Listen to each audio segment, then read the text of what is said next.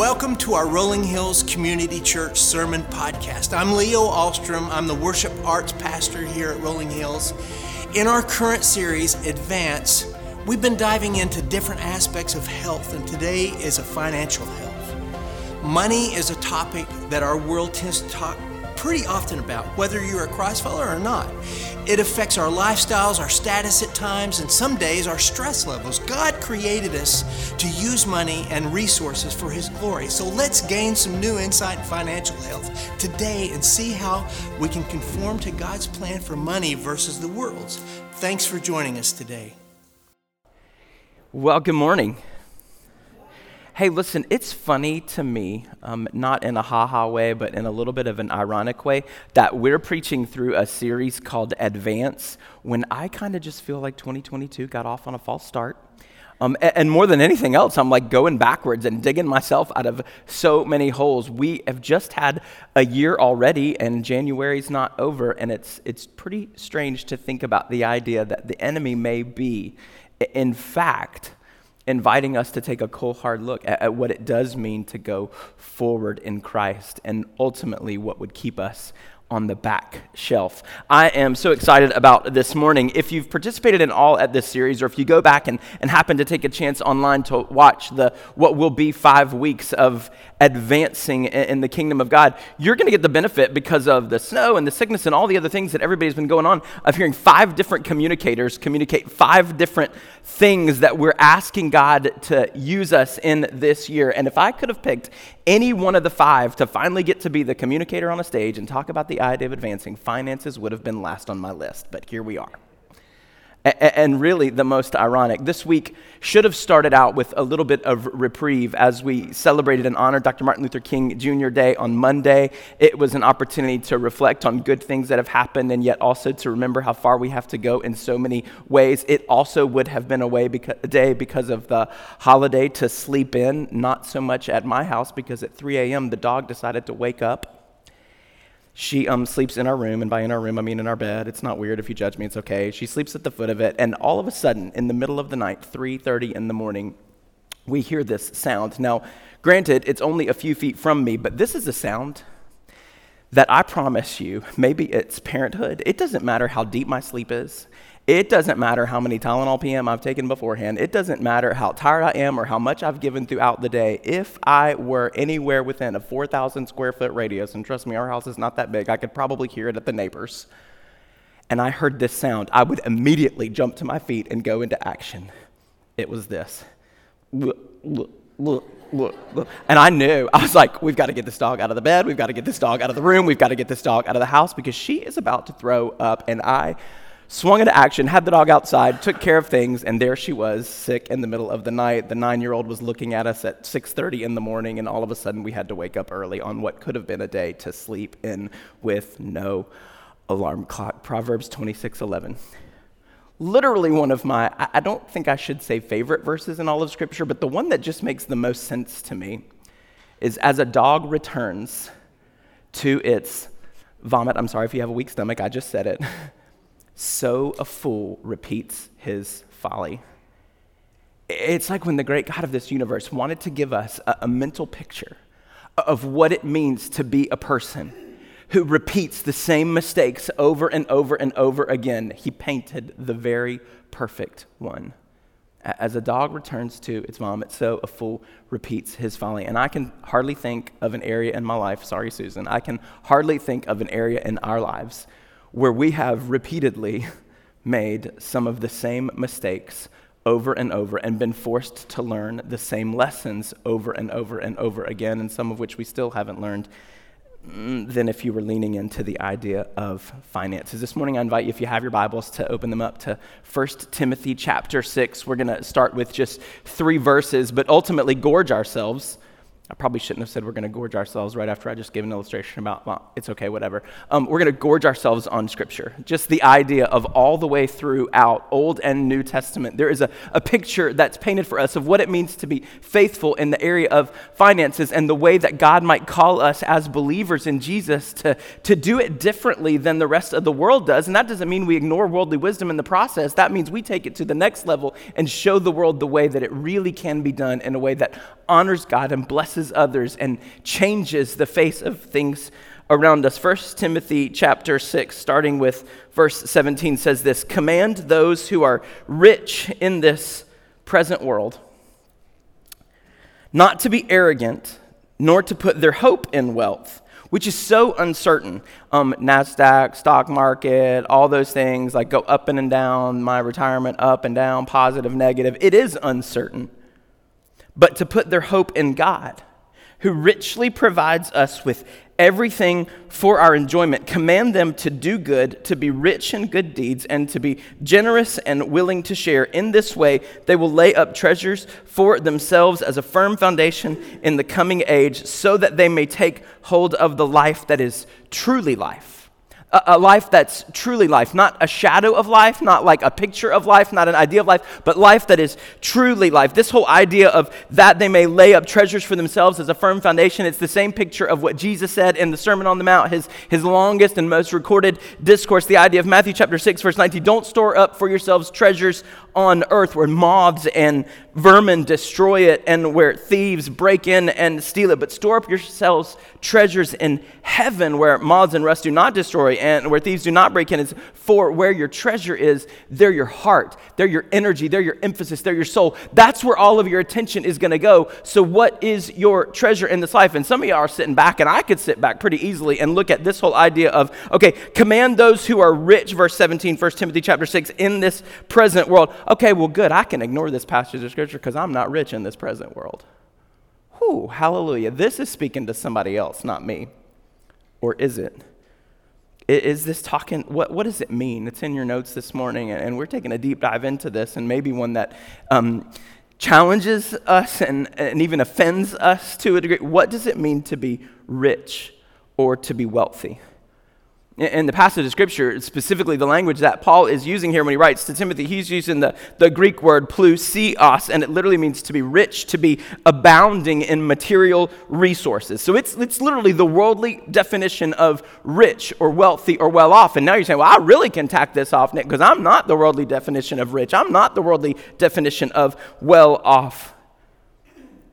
Ecclesiastes chapter 5, verse 10 says, "Whoever loves money never has enough, and whoever loves wealth is never satisfied with their income." Ultimately, the idea of rich, the idea of wealthy in this world is all about who you're comparing yourself to. So I went to a website this week, and I tried to do a screen grab of it. And so I looked up this idea, how rich am I? Maybe you can see this on your screen. It takes you to a site called Giving What We Can, and it gives you the opportunity to type in and choose, where's your income? So ours is the United States of America. And I typed in the income of $75,000 a year. The average household median income in the city of Nashville is $83,000. And so I put 2 adults and let's just throw 2 kids in that mix and hit calculate.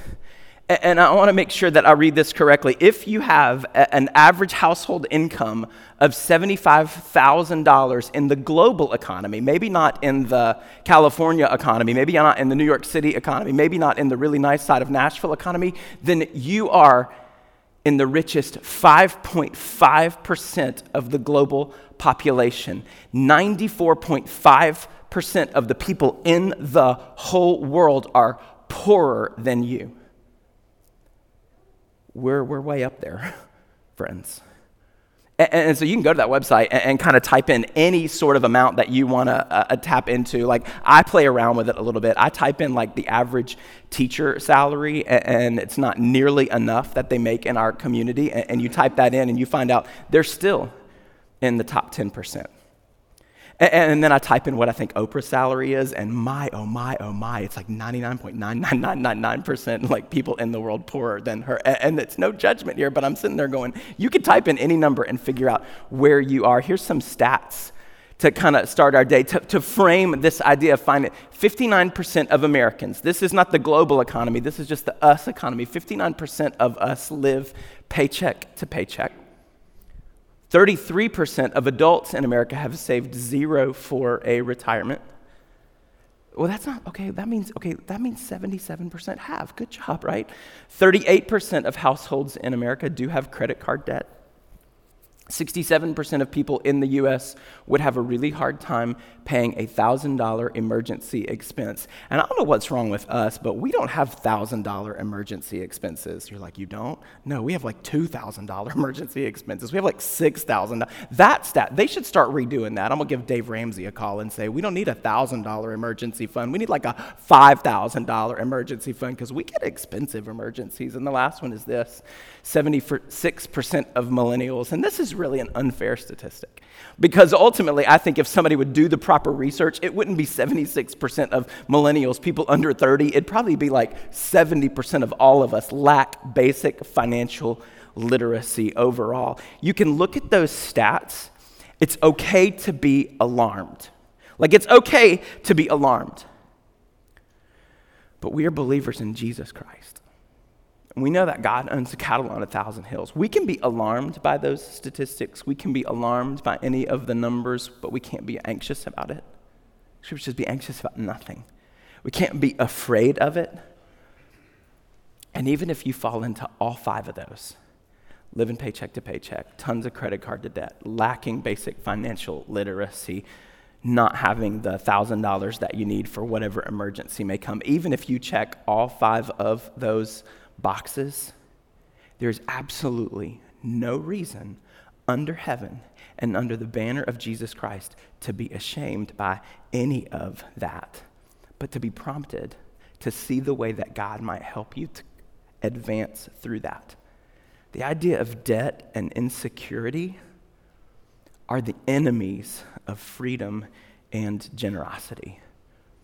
And the way that we start out any sort of financial understanding today, the way that we lean into these passages of scriptures today, the way that we understand that this audience is us, we are being commanded, but as people who are indeed, regardless of where we fall on any of those statistics, we are a people based on where we live, based on what we have, and based on how we operate. We are a people who are being commanded as those who are rich in this present world, not to be arrogant or to put their hope in it, but ultimately to put our hope in God. And when we do, we'll find out, it's in your notes today, that there's a difference between appreciation and accumulation. There's a big difference between appreciation and accumulation. Deuteronomy chapter 8, verse 18, right from the very beginning, the Torah, the first 5 books of the Bible, the law and the Old Testament that God gave to his people, he says this, but you are to remember. That idea of remembering is to worship, to acknowledge, to never forget. You are to remember the Lord your God, for it is he who is giving you the power to make wealth. It's he who gives us the power to work. It's he who gives us the power to meet our needs. It's he who gives us the opportunities to be generous to others. We absolutely 100% know that it's God who grants. And this, Luke chapter 12, verse 21, Jesus is telling a story. You can go back and read the whole thing. It's this idea of bigger barns, and he's got this guy that just keeps amassing wealth, and he's like, hey, I don't have enough places to store all of my grain, all of my wealth, and so I'm just going to build a bigger barn to have it. You know, we're like the only nation in the world who has storage buildings as a retail business, right? Because we just have so much stuff, we can't put it all in our home. We got to put it, go bet in somewhere else and pay rent somewhere. Because, like, well, that's the only nation in the world. That's like a major, big business. Okay, so he says this at the end of that passage of Scripture, Luke 12:21. This is how it will be with anyone who stores up things for themselves, but is not rich towards God. Read the story. The picture for the guy building bigger barns was not a good one. When we want to juxtapose the idea of what it means to appreciate the blessings that we have as opposed to just accumulate more of those blessings, we have to first know where it comes from. It all comes from God. It all comes from him. You can write out to the side, it all belongs to him. We have to know where these resources come from. We have to know where these blessings come from and why in the world we have them in the first place. Why in the world would God choose in his sovereignty and his generosity to put us in a place where even making below the Nashville average in total income, we're literally sitting to be wealthier than 90, 85% of the entire global population. Why in the world do we have these resources? It absolutely comes from him, and Scripture is chock full of warnings about the idea of greed and the idea of arrogance, and it's that we have to know what in the world these resources are for.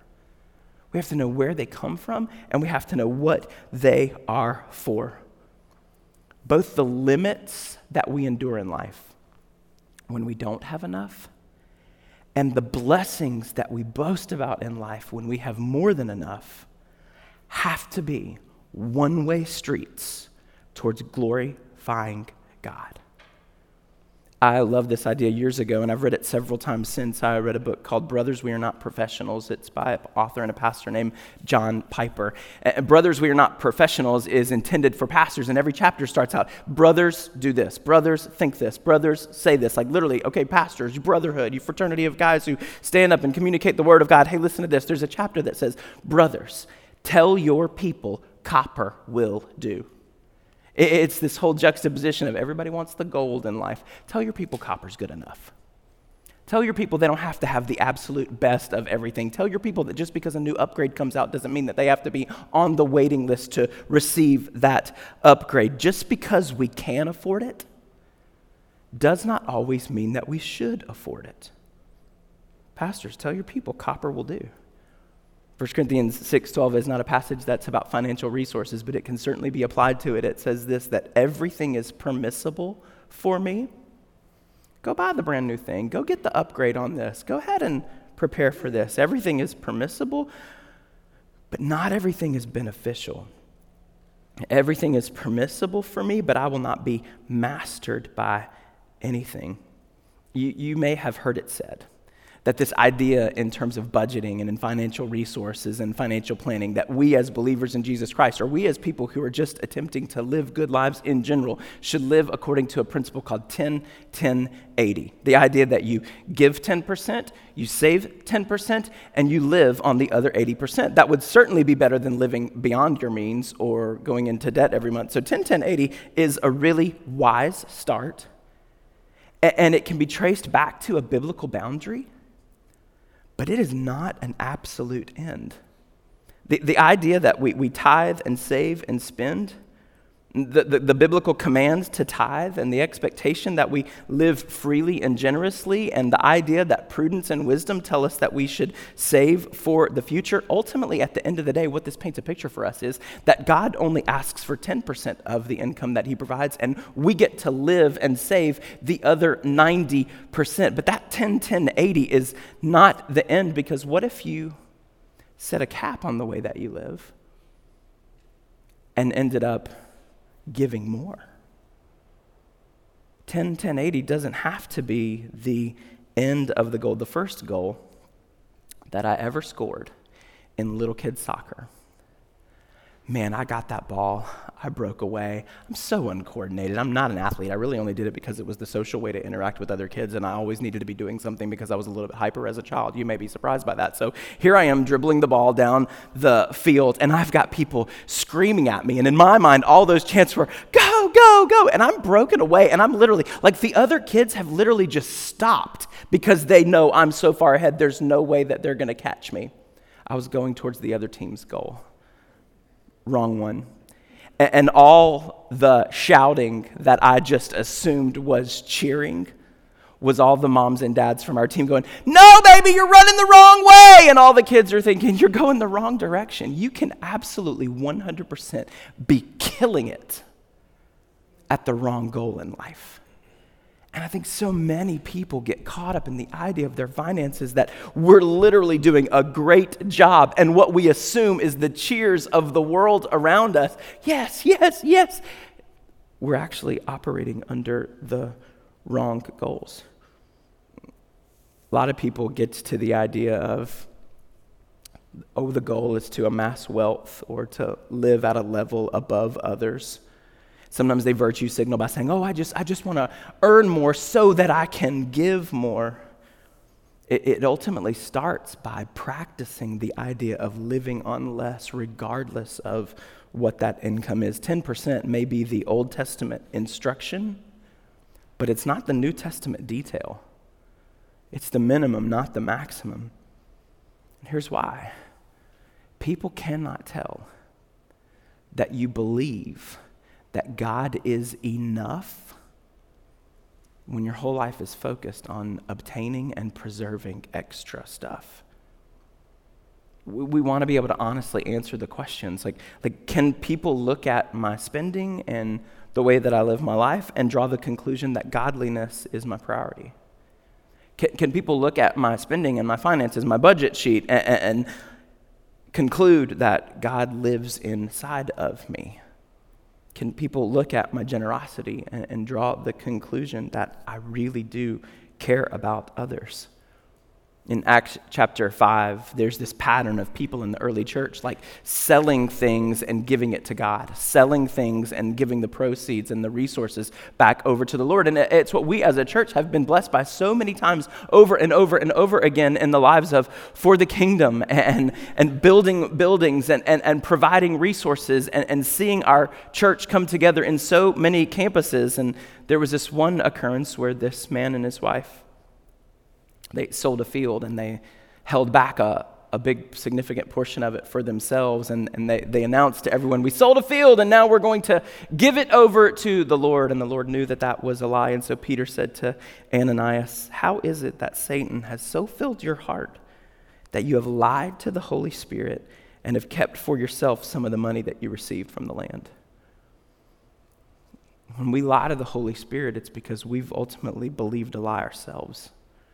Regardless of the wisdom that you have and the experience that you have in life, regardless of how good your budget spreadsheets are, we can all believe in and even perpetuate lies.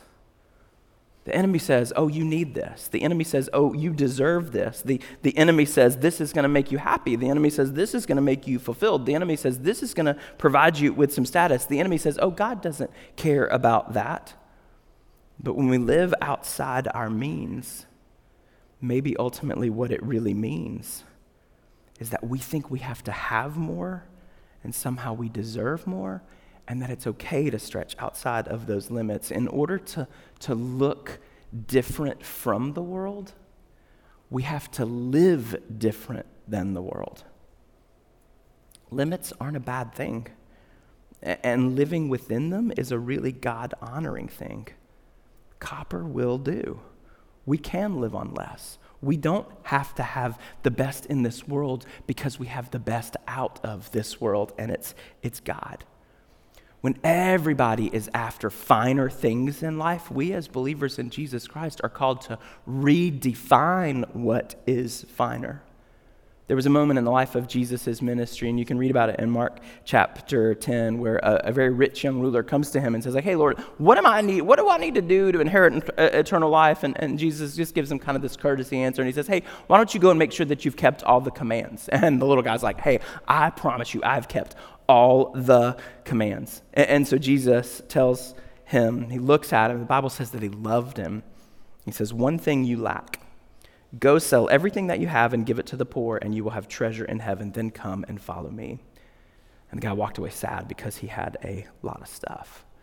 And this has been used. This whole passage of Scripture has been abused in a lot of people's lives from time to time. And here's the deal. God does not call every single one of us to go out right now today and sell absolutely everything that you have. This is not the definitive call in the life of every believer. Sell it and move in one direction or another. But the definitive call for every believer is love God first. Seek him first. Matthew chapter 22, Matthew chapter 6. Throw off everything that hinders you, Hebrews chapter 12. Never have idols before him, way back at the beginning, Exodus chapter 20. And money and materials, they are such obvious idols in our lives. Instead, with our wealth, we're called to never put our hope in it, 1 Timothy chapter 6. But instead, what are we supposed to do? To be rich in good deeds and to be generous and willing to share. We're to be a people who give first generously. Luke chapter 6, verse 30 says, give to everyone who asks you, and if anyone takes what belongs to you, do not demand it back. This is really hard because a man approached me yesterday in the Home Depot parking lot and asked for something and I didn't share. #confession. But we're to give generously.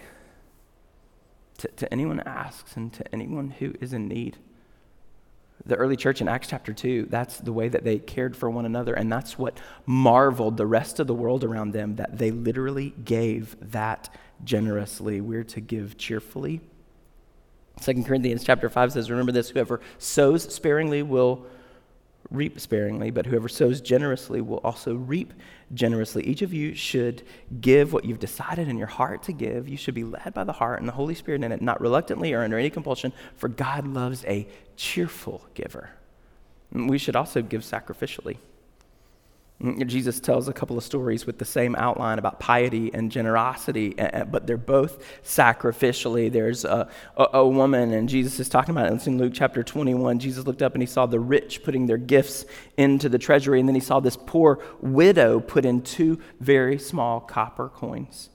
He says, truly, I tell you, this poor widow has put in more than all the others. All these people gave their gifts out of their wealth, but out of her poverty, she put in all she had to give. So we ask this question often, like we're struggling with this as do the wealthy need to downgrade their lifestyles? Is that what these passages of Scripture mean when it talks about not living haughty or arrogant lives? In order to fully put my hope in God, do I have to downgrade or limit my lifestyle? Paul does not say that. He doesn't say that specifically, but the question can be begged and the pieces can be put together over and over again in the parable of the seed that fell on the soil. There were the thorns that grew up in one of the seeds, and it literally, Scripture says, it choked out the seed. And then Scripture says these thorns were life's worries, riches, and pleasures, and they made them immature in their faith. We're not called by Scripture in any sort of specific manner to downgrade our lifestyles, but the warning is clear that wealth chokes out our faith, so we should exercise caution. This passage where Paul is writing to Timothy in 1 Timothy chapter 6, it's literally the idea of money and false teachers, and it says in verse 9, those who want to get rich fall into a temptation, and they fall into a trap, and into many foolish and harmful desires that plunge people into ruin and destruction. For the love of money, not money itself, but the love of it, is the root of all kinds of evil. There's a warning that goes along with it. And so we should be a people who give freely and cheerfully and sacrificially, and then also secretly. Matthew recorded the words of Jesus in chapter 6, verses 1 through 4. Be careful not to practice your righteousness. That's your obedience, that's your generosity, that's your faith in front of others in order to be seen by them. It's okay if people notice what you're doing, but if you're doing it just so that you can be acknowledged, just so that you can be thanked, just so that you can be praised, just so that you can be heralded as someone who is, if you do, it says you'll have no reward from your Father in heaven. So when you give to the needy, don't announce it with the trumpets, as hypocrites do in synagogues and on the streets, in order to be honored by others. Truly, I tell you, Jesus says, they've received their reward in full. So Scripture does give us a pattern for how we can give and how we should live, how we should regard the financial blessings, and they are abundant that we've been given.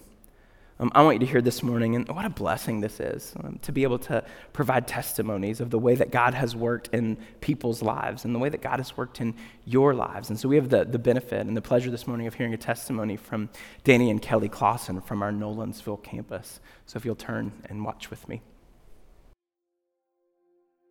I'm Danny Clausen, and this is my wife of 23 years, Kelly Clausen. And we have a daughter, 16, Kinley Jo Clausen. So I'm a home builder. I've been in the home building industries for 31 years and love it. Love being able to make dreams come true, and I'm very happy doing it. And I am very blessed that I get to be a stay-at-home mom, stay-at-home wife. Love it. I'm very blessed that I get to do that. You know, tithing, it didn't come easy by any means. When we married in 99, of course, we weren't involved in any church, so it just wasn't any part of what we did. Paychecks come in every month and paychecks went out every month. I mean, we kind of lived by the seat of our britches, and what money we made, we spent it. So there was definitely no margin within our bank account for tithing, but not having that discipline of tithing, it was a struggle back then. It was about 4 years into us going to church. At one point we kind of said, we can't afford to tithe. And we kind of looked at each other and was like, we can't afford not to tithe. Exactly. We've got to make a decision here.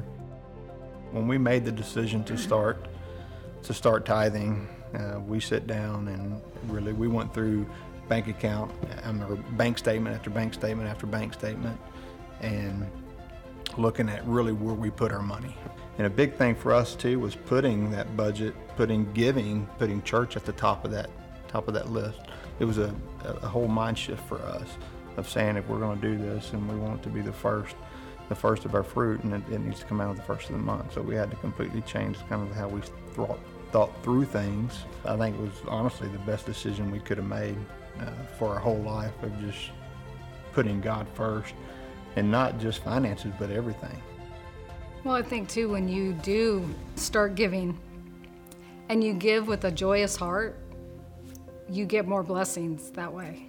Whether it's, you're able to give more, you're able to help other people. It's just, you're giving out of a cheerful heart. And that's a blessing in itself right there. Bottom line is, we've got to grow God's kingdom, and it takes all of us to do it. You feel the Holy Spirit talking to you, if this is where you need to go. And once you take that step and you put God first and you show that discipline there, you can't outgive God. He's gonna take care of you.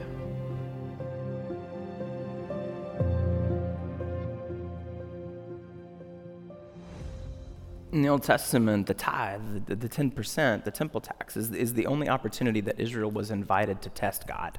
Hey, test me in this way and see what I will do for you. And so the first step as we advance in any sort of our level of understanding finances from a biblical perspective is to set aside and to provide for the Lord what ultimately belongs to Him, a percentage of the income that He provides. And watching, as in Matthew 6, seek Him first, kingdom of God, and all these other things that we worry about, that we stress about, that we're limited by, they fall into place as well. At the end of the day, what we kind of want to center on in the understanding of finances is the opportunity that we have in the world to go and live differently, and to look differently, and to be free, and to be generous in a way to communicate the gospel of the good news of the kingdom of heaven that we've been given. Because first and foremost, finances should be viewed through a gospel lens. You've heard this before. Pastors have talked about this before, and they're not wrong in their assessment and their literally counting of the instances in Scripture where they might say, well, the Bible talks about money more than it talks about any other subject, or Jesus mentions money more than in any other teaching. And there's a truth to that every single one of the parables, like 11 out of 30-something, there's literally a picture of finances and economics, but the truth is they're not about money. Jesus didn't talk about money more than anything. He talked about the kingdom of God more than anything. And He just used money. He just used finances. He just used agriculture. He just used the economy as an illustration to communicate greater and better truths. And that's what we're invited to do, to understand that God cancels and He commands debt cancellation. The picture of the gospel is ultimately the cancellation of debts. Colossians chapter 2, verse 14 says this: having canceled the charge of our legal indebtedness which stood against us and condemned us, He has taken it away, nailed it to the cross. The sin in our life, like a debt, has been removed. So when we talk about, when we understand, when we live out biblical finances, we're ultimately getting to paint another picture of the gospel. God cancels our debt, and He commands debt cancellation. And then this, the Christ-like life. The Christ-like life can be summed up by investments. We read that in 2 Corinthians chapter 9, verse 6. Whoever sows sparingly will reap sparingly. So where are your biblical spiritual investments? In people, in generosity, in tithing, in giving. Whoever sows sparingly will reap sparingly, but whoever sows generously will reap generously. What are you investing your life in? Will it be a picture of the way that Jesus has provided for us? And whatever level of life that we're in, whether it's the college student, young adult, first getting started out, whether it's the older adult living on a fixed income, or somebody in the middle of that, and all of your working and amassing and trying to figure out what we're going to do years, is God first? And am I taking steps toward Him, or making it harder for me to see Him and harder for other people around me to see Him? Our finances are a tool. They're a tool that communicate the gospel. they are an opportunity for us to show others how good God is. You heard Danny say you can't outgive God. And when we live life according to limits and freely and generously, we're showing people how good we believe God is, how we know that he's enough, and how that no matter what, he can be trusted. These are just a tool. The resources that God provides are just a tool for us to see the Lord and to show others who he is. Would you pray with me today? Father, thank you for this day. Thank you for the chance to be in this place. Thank you for the chance to gather and to look at your truth and to understand that we all make mistakes and that we all have room to go forward, that we all have room to learn, that we all have areas of our life where we can make improvements on who we are and the way that we live. But God, more than anything today, we just want to look at this as an opportunity to tell you thank you for the blessings. Thank you for the abundance. Thank you for the gift of your Son. And thank you for the unique call that's in our lives that we might go and communicate his goodness to the rest of the world around us. Would you help us, God, at whatever level we're at whatever opportunities we have, to use our resources and the way that we live to communicate the hope that we have. It's in Jesus. Amen. Thanks for listening to our Rolling Hills Sermon Podcast, part of Rolling Hills Podcast Network. If you like this podcast, subscribe to it or share it with some friends. You can also check out some of our great podcasts like Making History Parenting Podcast, Men's Leadership Network, RH Women's As You Go podcast, and more. If you're interested in learning more about Rolling Hills, download our app, follow us on social media, or visit our website at rollinghills.church. We're thankful for you.